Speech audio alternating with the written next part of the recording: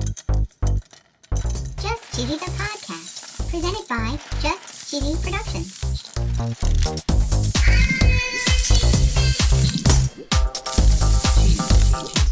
Hi there, I'm your host Fondue, and this week we're celebrating National Cheese Day. Another special day for me. That's right, National Cheese Day.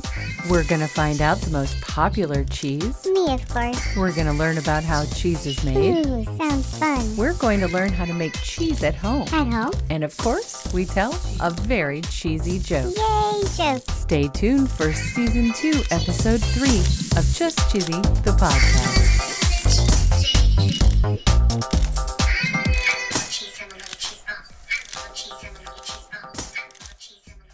So cheesy, did you know that June 4th was National Cheese Day? What? We missed my special day? Not really. Yesterday was National Cheese Day, and of course I hate cheese. Whatever. We discussed cheese back in episode 2, and we discovered that it's been around for thousands of years. Oh, yeah, that's right. We learned that cheese was most likely discovered on accident. Oh, that's right. That's right. It's believed that early humans stored and transported their milk in animal bladders. Animal bladder. And that the bacteria in the animal bladders would encourage curdling, Ew. and that curdled milk would become cheese. Yum. We learned about the earliest written evidence of cheese. We did? It was in the Sumerian cuneiform text of the 3rd dynasty of Ur. I remember. And the earliest archaeological evidence for making cheese was in Egypt about 5,000 years ago. 5,000 years. There was evidence of cheese in an Egyptian tomb in 2900 BC. A tomb? Greek mythology credits Here we go. Aristasius with the discovery of cheese. Homer's Odyssey of the late 8th century BC describes the Cyclops producing cheese. Cyclops? Epicurus is known to have cheese. Okay. Cheddar was recorded the first time in 1100. 1100? Parmesan in 1597. 1597? Gouda in 1697 and Camembert in 1791. Wow. And modern American cheese began in the 1910s. So cheese has had quite a long history. Wow. But I don't think we've ever talked about how cheese is made. Not really. According to usdairy.com, cheese, of course, starts with milk. Of course. Now, in this article, they talk about milk being pasteurized, and there are certainly other methods that include raw milk, but in this particular article, we're talking about pasteurized milk. Okay. So they say the milk is pasteurized, and then at that point, good bacteria or starter cultures are added to the milk. Ooh. On a website called getculture.com, Good culture. they talk about two main groups of bacteria or cheese cultures,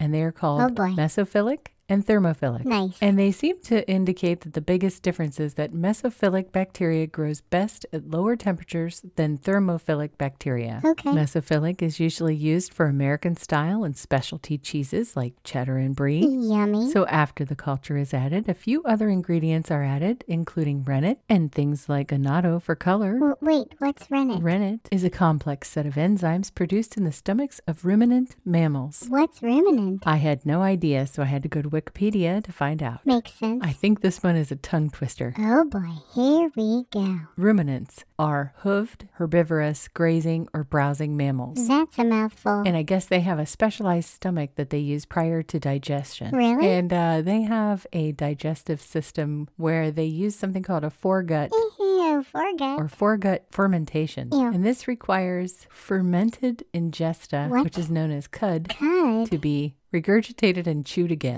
Ew. And the process of re-chewing the cud breaks down the plant matter and stimulates digestion, and that's called rumination. Okay. So long story short, they take the enzymes of those ruminant mammals and use it as an ingredient in cheese. That's so much. It curdles the casein in the milk, and that basically causes the milk to gel before the solids separate from the whey.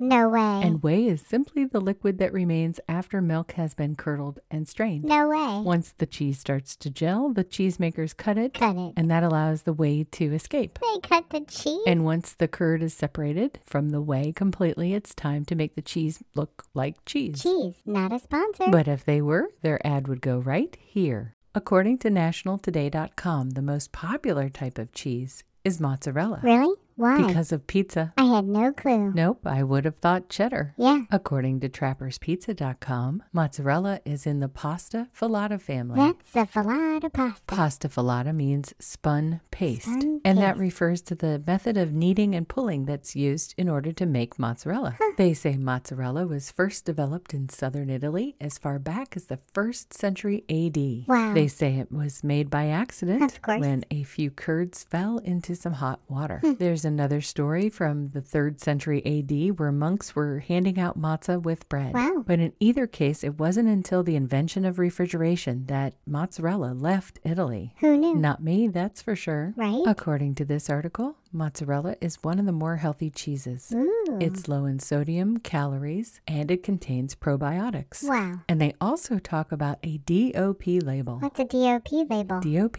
label stands for Protected Designation of Origin. Okay. This is meant to differentiate high-quality Italian products Right. and the region of origin. Okay. So some mozzarella cheese may have a DOP label, which means it was made in southern Italy. Interesting. Do you know what kind of cheese is not made in Italy? Cheddar, brie, American. I meant the kind you make at home. Oh, ha ha ha ha ha. Anyway, Ha, ha, ha. according to the spruceeats.com, they say you can make cheese at home with patience and 3 ingredients. 3 ingredients? Yep, just 3. They indicate that it could be used as an alternative for ricotta or mascarpone cheeses. yum. And you can add additional ingredients like pepper and Pepper? cayenne or cumin. And you would use it like you would cream cheese or goat cheese. Yummy. So they say you have to have some cheesecloth, or I've read on a couple of other articles where you could have a good clean t-shirt. T-shirt. And you want some good quality milk. Yum. They suggest whole pasteurized. You can use 2%, but it, I guess, is thinner and has less flavor. Oh. The ingredients on this list are a half gallon of pasteurized whole milk, Milk. 1/4 cup white vinegar, Vinegar. 3 tablespoons finely chopped fresh dill or chives, Chives. and they say optional, and 1 teaspoon of kosher salt.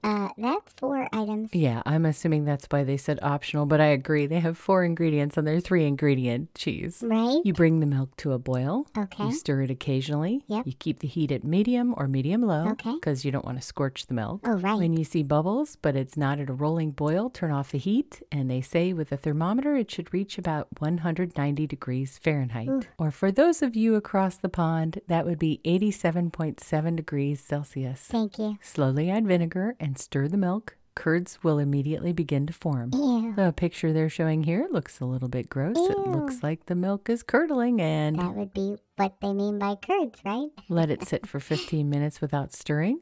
After those 15 minutes, you can stir in your herbs. Herbs. Now you want to get your cheesecloth or your dish towel or your t-shirt. Okay. Put it over a colander. Okay. You're basically draining your cheese through the cheesecloth, separating your curds from the whey. No way. Leftover whey could be used for bread making or added to soup. Nice. And they even say it's a protein boost in smoothies. Ooh. Squeeze your cheesecloth really hard to get all the liquid out. Okay. And what's left should be crumbly curds. Nice. At this point, you can add the salt. Nice. And you can make it into whatever shape you'd like. Ooh. You can cover and refrigerate for about an hour or so before removing the cheesecloth. Awesome. I think it's time for a joke fondue. What cheese is made backwards? I don't know. Edam. Get it? No. Edam. Made. Edam. Oh, that's really bad. If you read it, it's easier to I tell. guess. It's just dumb. Oh, okay. Well, I don't think it was dumb. It was a little bit cheesy.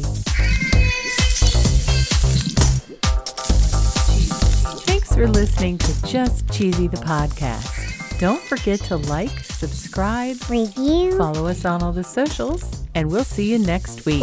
Stay cheesy, everybody.